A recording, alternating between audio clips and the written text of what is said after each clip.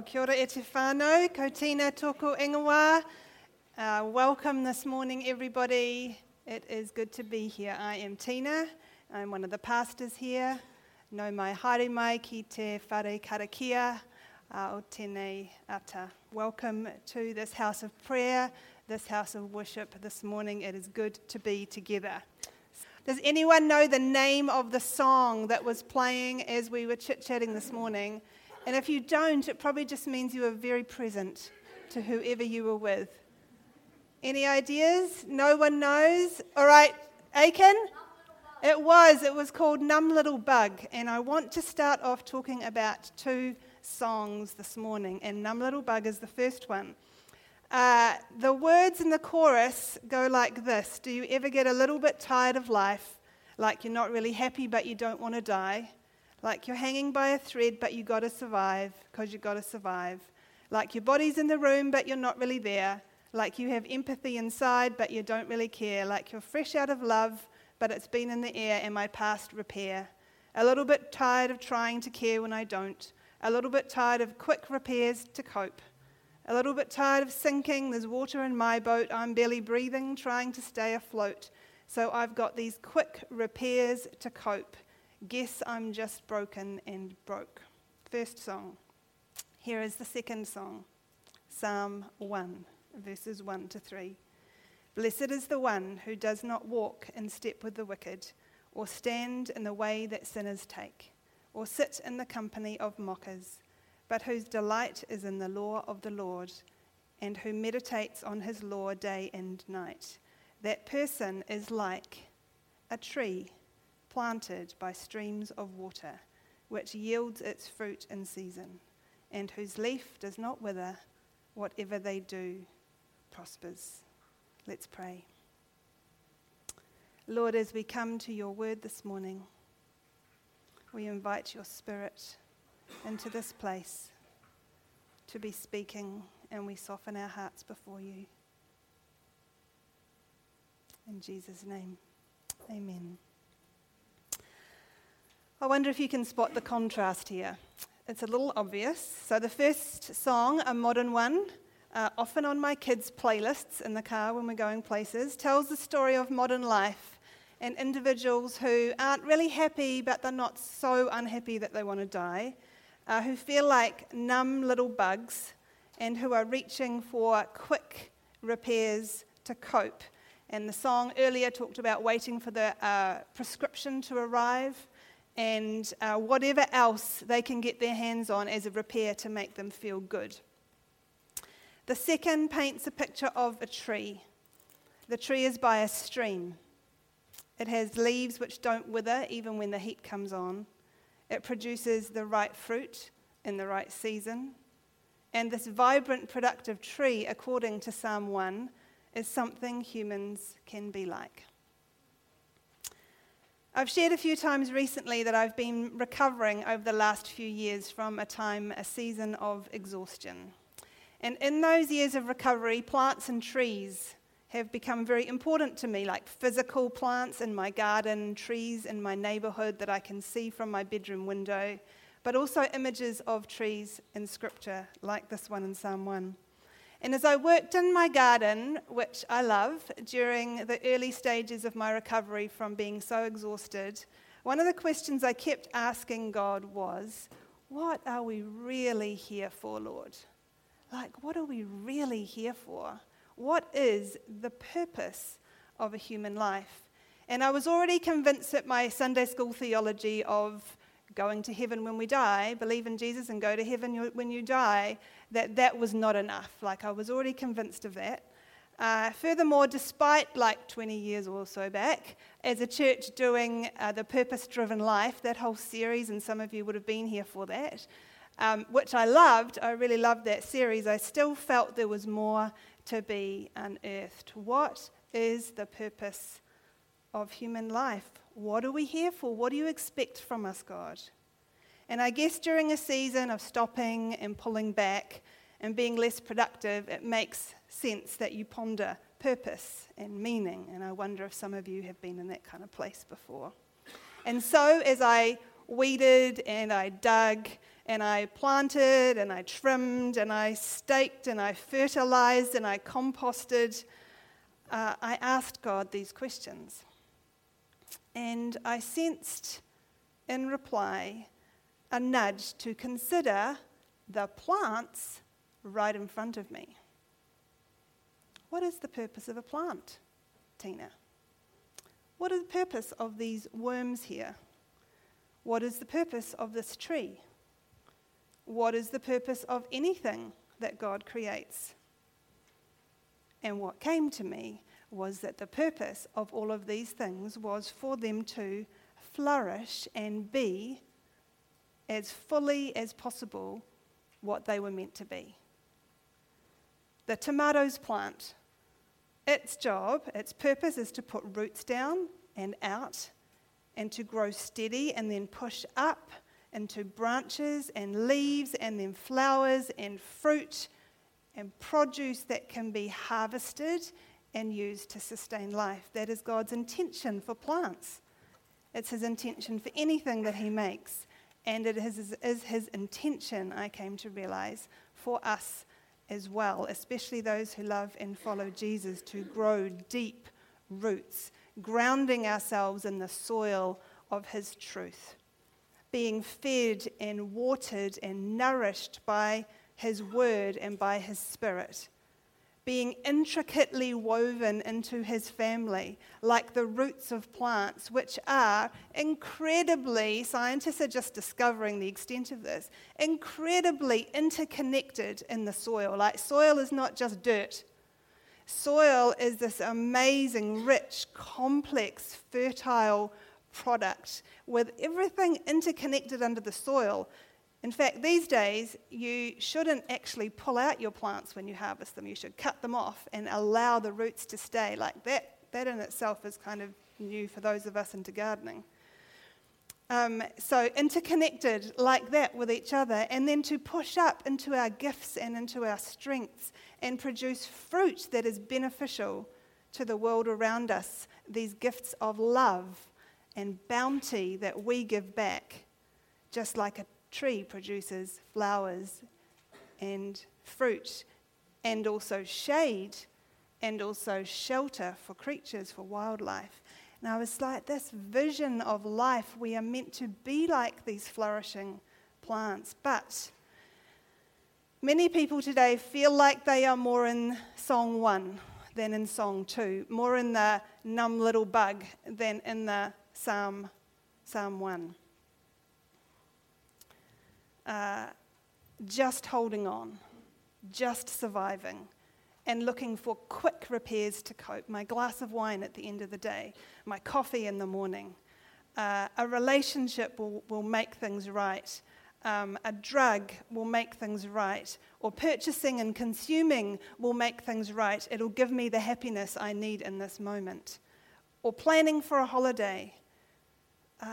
And there are all these voices that are urging us towards these kinds of quick repairs, promising us flourishing in the good life. Social media with its curated photos of everyone seeming to live the beautiful life, telling us that the good life looks like endless fun and endless pleasure. Advertising telling us that the good life involves more buying and more consuming, filling our homes with stuff, and then we will feel like we are flourishing and happy.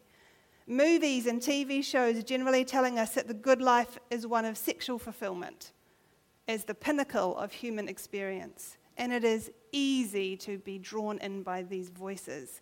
This culture that is all around us, that is speaking to us all the time via our devices and our smartphones, which are with us almost all the time. This culture that seeks to influence and shape and essentially disciple us along the lines of the story that it is telling. But it is this very culture that is producing the people who feel a lot of the time like these numb little bugs.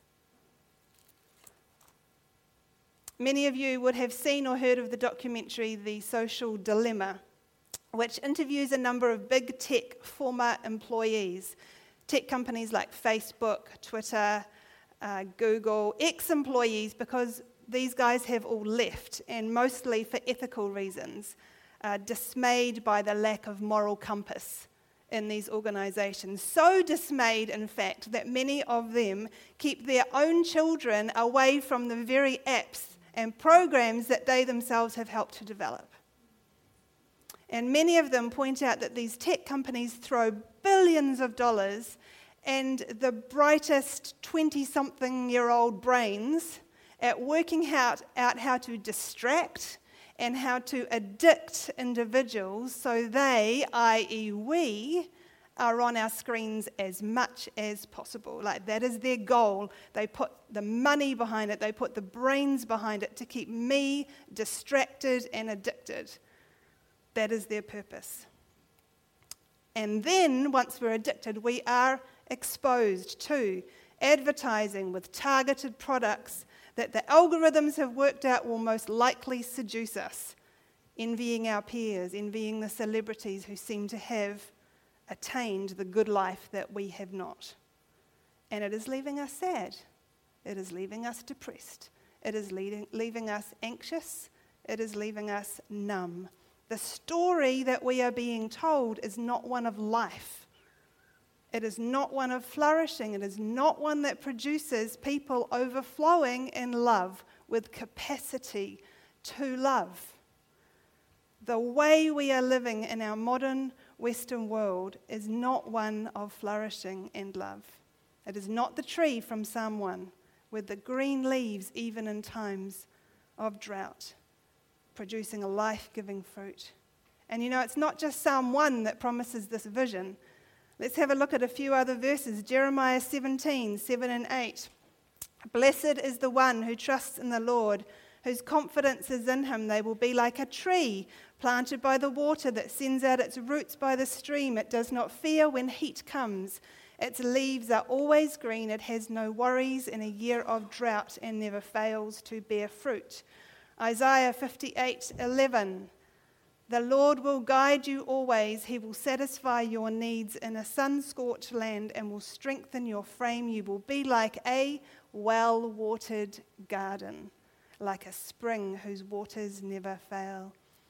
Ezekiel 17:23. On the mountain heights of Israel I will plant it. It will produce branches and bear fruit and become a splendid cedar. Birds of every kind will nest in it. They will find shelter in the shade of its branches. The good life, according to these verses, is people becoming like these beautiful, flourishing, thriving plants and trees and gardens where creatures can find shelter and shade and protection despite drought, despite living in a sun-scorched land. But how? How do we attain this kind of beautiful life? How do we grow into people of love in a sun-scorched land, post-COVID, in a recession, in a cost of living crisis, with mortgage rates sky high and climate change and lives that are so busy? How is this even possible? If you have your Bibles, please turn to Matthew 11:28 and 29. This is a very familiar verse, one of the teachings of Jesus. Let's read it together. Then Jesus said, "Come to me, all of you who are weary and carry heavy burdens, and I will give you rest. Take my yoke upon you. Let me teach you, because I am humble and gentle at heart, and you will find rest for your souls. For my yoke is easy to bear, and the burden I give you is light." Jesus was a first century rabbi or teacher. And like all rabbis, he had his own set of teachings, and these teachings were known as a yoke, not the egg type. Talk to the person next to you, please. What is being talked about here by a yoke? Some of you will know very well, and others might have no idea. Have a chat. Okay, I'm going to continue on. You can give me a wave if you think you got this definition right. So a yoke was a wooden frame that was placed over animals like oxen to help align them so they would pull together in the same direction. Who was on the right page? Yes. Who was still stuck on eggs? Okay, just pulling on my other former life as an English teacher at high school, different spellings. Okay, Y-O-L-K for the yolk of the egg. This is Y-O-K-E. So, well done those of you who had that figured out. So a rabbi had a yoke that was placed on his followers metaphorically. So the yoke was the wisdom, the expectations, the teachings, the way of life that he was passing on to his students. And so Jesus is saying that his teachings, his way of life, his call of people into certain ways to live will not weary or burden his followers, but will result in rest for their souls. Jesus had an end goal for people, and it was rest in their soul. And he wanted to show them how to get there. When he called his first disciples, inviting them to follow him, that was an invitation of incredible honor. Like, not everybody was called to be a disciple. It was the highest level of learning in ancient Israel. The best word we have for following a rabbi today would be our word apprentice. So when you think of someone who leaves school and goes to be an apprentice to learn how to be an electrician or learn how to be a builder and learn how to be a plumber, and they are an apprentice. Eh, Mike? Yep. Yes. How long for, Mike? Forever. Feels like that, eh? It involves a lot of time and a huge commitment. He did not invite them to believe in him so they would go to heaven when they died. As a side note, he invited them to follow him. And John Mark Comer, which Ron has mentioned, he summed that up, that apprenticeship process up, as meaning three things. And you will have heard us start to mention these last year. I'm going to mention them again today. It meant that you were with your rabbi. It meant that you sought to become like your rabbi. And it meant that you tried to do what your rabbi did. These three goals are going to underpin our teaching at MCC this year: being with Jesus, becoming like Jesus, and doing what he did. This is the full journey of our faith. And often we want to jump straight into the doing what he did part. We love his teaching on the Good Samaritan, and we want to live that kind of giving, sacrificial life. Or we hear his teaching on loving our enemies, and we strive to be the same, but we miss the being with part and the becoming like part. And we wonder why the doing what he did part is so hard. And it's because we're only living part of the call, part of the vision. If we want to live the life that Jesus lived, that kind of life, we have to imitate him in all of our life. And John Mark Comer and writers before him like Dallas Willard have said this kind of thing: if you want the life of Jesus, you have to adopt the lifestyle of Jesus. So how did Jesus live? What was the whole of Jesus' life? How did Jesus live out his days that enabled him to think and act and respond so differently? Now, okay, yes, he was divine, he was the Son of God, but he was also fully human. And this was also the way of life that his followers lived after him and for many centuries since. How did he do it? How did they do it? Jesus lived deeply connected to his Father, and he lived a lifestyle that was life-giving. He rested, he fasted, he moved slowly, he practiced Sabbath, he sought out stillness, he sought out solitude, he practiced gratitude, he lamented, He ate and drank with all kinds of different people and often. He had a tight community around him. He lived simply. He prayed often and honestly and deeply. In contrast, most individuals in our Western world do not rest well, but feel restless most of the time. Indulge rather than fast, move quickly and are always busy. Most do not practice Sabbath. Most are afraid of quiet and aloneness. Most are quicker to complain than be grateful. Generally rush through grief. Eat and drink, yes, but often more than is needed, and generally with similar kinds of people. We are isolated and increasingly lonely. We live cluttered and consuming lives, not simple lives, and do not seek connection with God in prayer. That's the generalization for most of our Western world. What a contrast. And unfortunately, many of us who seek to follow Jesus are still caught in the ways of our world when it comes to our habits. We might read the Bible a couple of times a week. We might pray for 5 minutes every now and then. We might come to church once or twice a month, but we are miles away from the lifestyle of Jesus. And so we come to our direction for the year. It's a new direction for many of us as we seek to throw ourselves into the practices and habits that Jesus lived. And it's not part of many Protestant traditions these days, although slowly churches are rediscovering their heritage. And I say rediscovering because until a few hundred years ago, these were part of normal Christian discipleship.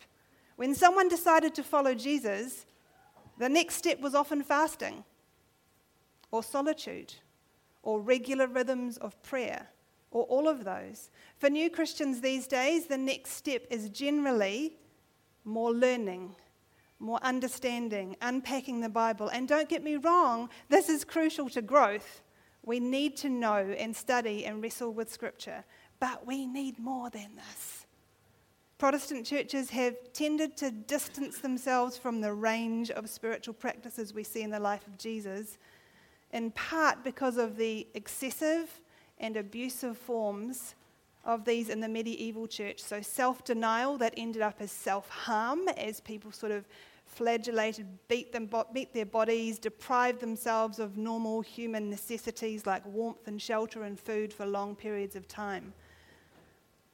But it ended up the whole baby and bathwater scenario. When we discarded these practices at their worst, we also lost them at their best. And we lost so much good. And many of the habits that sustained and empowered Christians for centuries fell by the wayside. When we look back to Psalm 1, the tree by the stream, the tree that is lush and fruitful, it isn't just anyone that can be like that. It is the one who follows a certain way of life. So let's have a look at those. Blessed is the one who does not walk in step with the wicked, or stand in the way that sinners take, or sit in the company of mockers, but whose delight is in the law of the Lord, and who meditates on his law day and night. So these people, these trees by streams of water, choose carefully what and who will influence them. They don't keep in step with those who have destructive, harmful, scoffing, cynical lives. And they choose to find their delight in God. They choose to set their minds on his ways, to keep their minds fixed on him, for this to be their default, their practice, their habit, a life of focus and delight in their Creator. And so this year will be a year of growing in our habits and in our practices and in the disciplines that enable us to focus on and delight in our Creator. Rhythms of life that the ancients used, that Jesus and the early church had as their norm, in order that we might live the life Jesus has called us to with greater power, becoming those trees by streams of water, and growing into people of love, which is always the end goal for followers of Jesus. As a leadership team, we were struck by something. We were struck by how closely these three goals, learning to be with our Rabbi Jesus, becoming like our Rabbi, and doing what our Rabbi did, how closely they align with our vision for the church. Have a chat to the person next to you. Loved, equipped, sent. Can you see the connection? Have a chat. I hope you can see that because it kind of stood out for us. What does it mean to know that I am loved? And can I just pause here for a moment?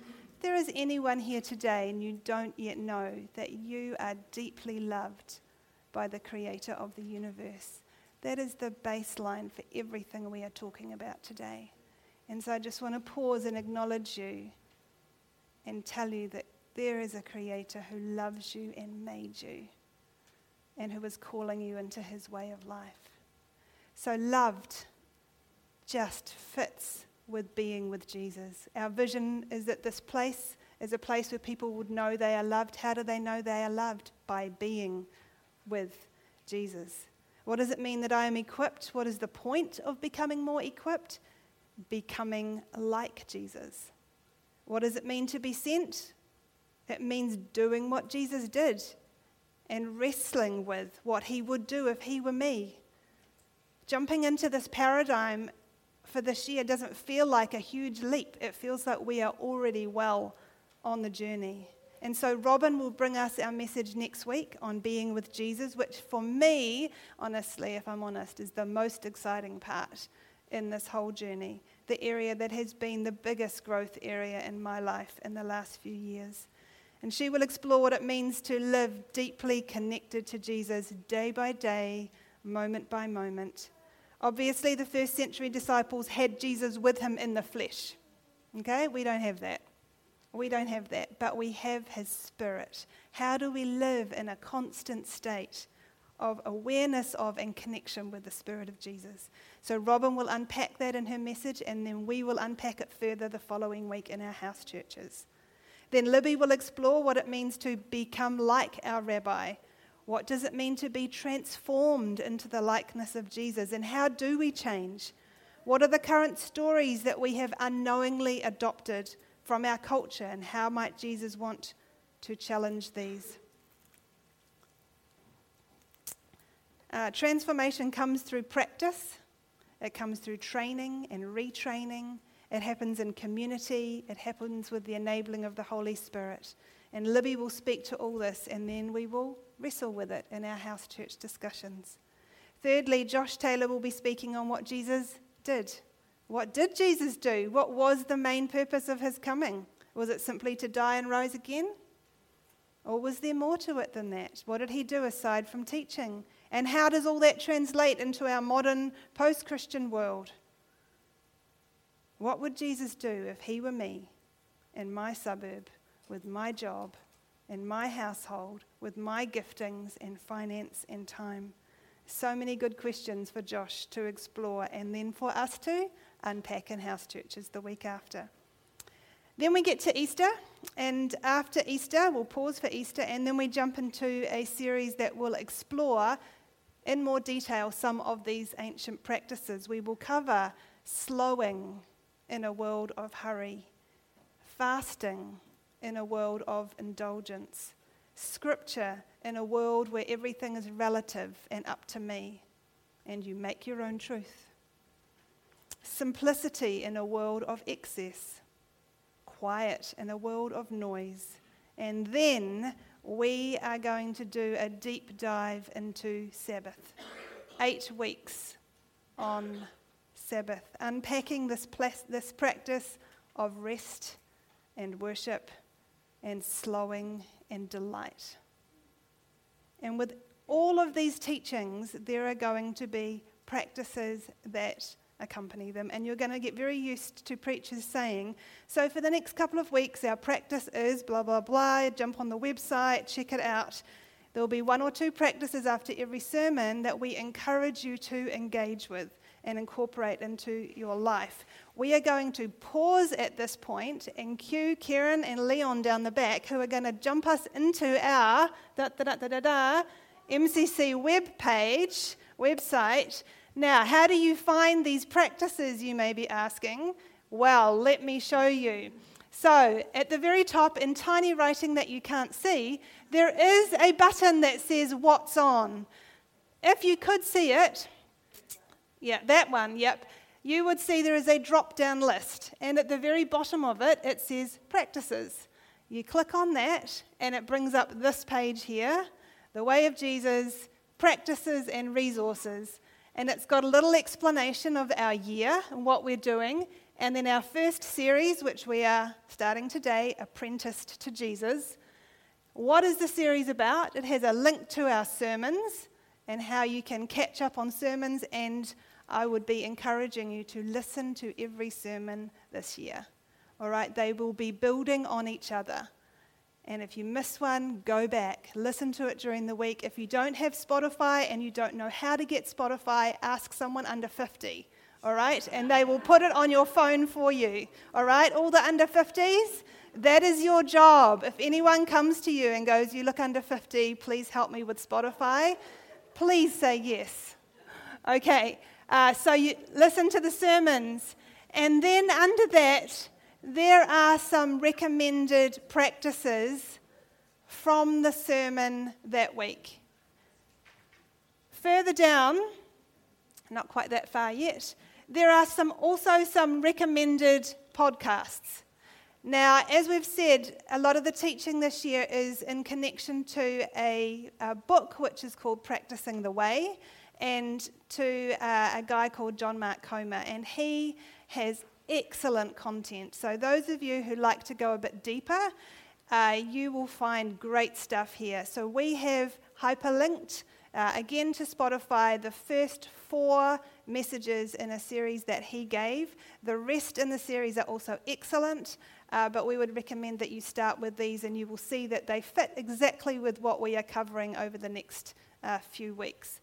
And further down, you will see also some recommended readings, which are at the moment pretty pictures, but next week they will also be hyperlinked, so you can click on them. It will take you to Amazon, which gives you a blurb about what each book is about, and if you want to order them, then you can. There are a limited number of some of these books floating around, so you could also shoulder tap me and just say, are any of these available at the moment? Just on the Practicing the Way book itself, there is a copy of that down the back, and you are welcome to have a little thumb through of it. And if you would like to order a copy at the discounted price, thank you, Mr. Finance Man, that will be $20. Put your name down, and we will put through an order for those once we've got a few names. There are 5 copies of that floating around. Most of them are with the preaching team at the moment, but some of them will come available through the MCC library as well in time. But we are really wanting to resource each other in this journey, and we hope that this will be helpful. Just one note for anyone who will never go on the MCC webpage: is that you? Who will never go open the web page because they just don't have a computer in the house? Okay, Aria, can you take this to anybody who waves at you? Okay, don't have a computer, will never go on the MCC Facebook or web page. So this is the practice for this week. Okay, so you're getting this, and we'll have this for people each time who will never be able to get on there, so that everybody is on the journey together, whether you are an online person or not. Okay. So our practice for this week is simply one of noticing. It's observing your own life and how you spend your time, and seeing where you can create space to enter into a deeper life with Jesus.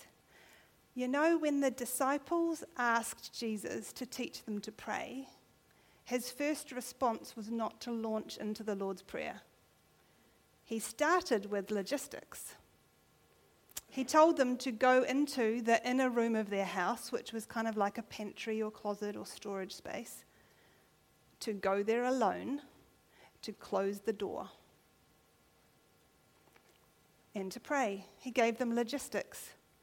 And this is where we are starting this week, with logistics. We are looking at our schedules. working out what can be cut in order to make space to connect daily with Jesus. We have to start there. We cannot be adding spiritual practices to overfilled lives. We just can't.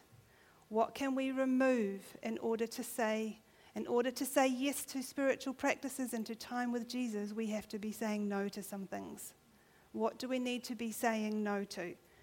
Can we go to bed earlier so we can get up earlier and have time in the quiet before the chaos erupts? For those of you with little children, okay, that's when I find my time.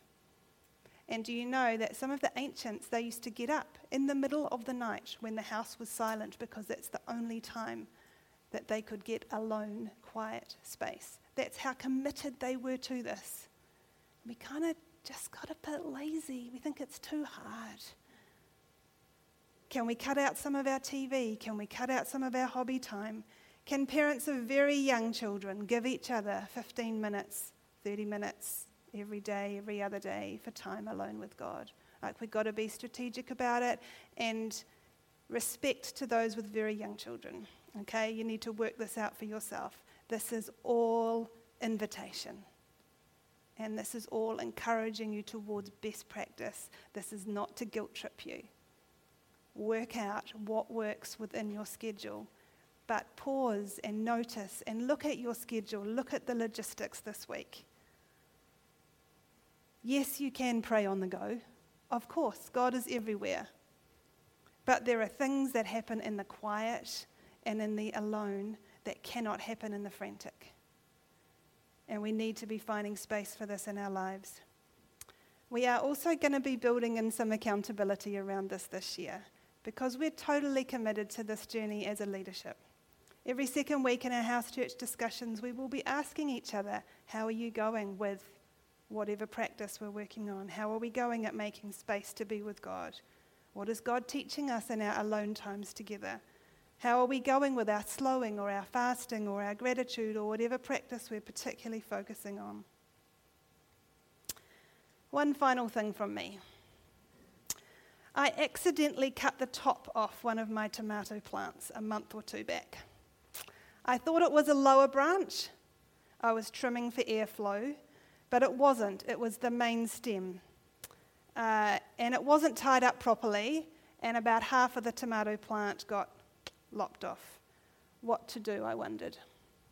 Would it survive? Should I pull it out? Would it die? I left it. And the plant didn't die. It continued to grow. It didn't get as tall as the others. It didn't produce as much fruit as the others. But it did grow. And it did fruit. Big, fat, red tomatoes. I realize that all this talk of flourishing and beautiful trees by riversides can sound like pie in the sky for those of us who are in places of real struggle and suffering at the moment. And my heart groans with you if you're in a place like that. But our Bible verses don't paint a picture of a perfect life for the tree. They talk about drought and heat in a sun-scorched land. And I want to remind us that life does not have to be perfect for trees to flourish. We don't have to have perfect physical health or mental health or an amazing marriage or children or years of education or be earning lots of money. We can still flourish in drought if we have our roots deep enough in the right soil and if we have life-giving rhythms that are built into our lives. Perhaps our flourishing will take longer, or our fruit might be smaller initially if we're coming from a place of trauma or deep struggle. But nowhere in God's word does it say that this is only for the fit and the able and the healthy and the together. Life is for all. We bathed in that last year in the book of John. Life to the full, streams of water bubbling up within us, John 4. Bread that satisfies and removes our hunger, John 6. Life for all. And that is the journey that God is inviting us into this year. Deeper into a life that is life-giving. Life with Jesus, more time with him, more hearing his voice, over the clamoring voices of our world, growing up stronger into the people of love that Jesus calls us to be. It won't be a fast journey.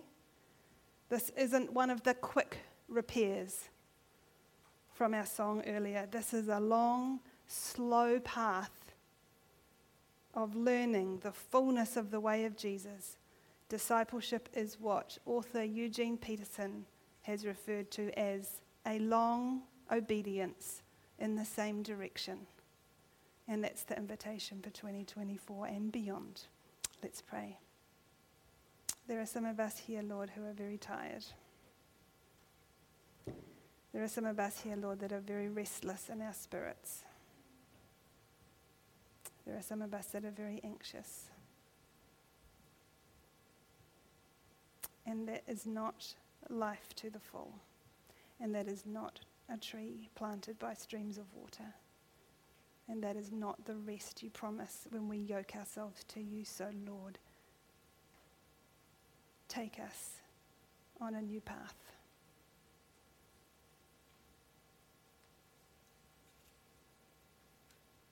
We open ourselves to you. We give you our schedules. We give you our hobbies. We give you our screen time.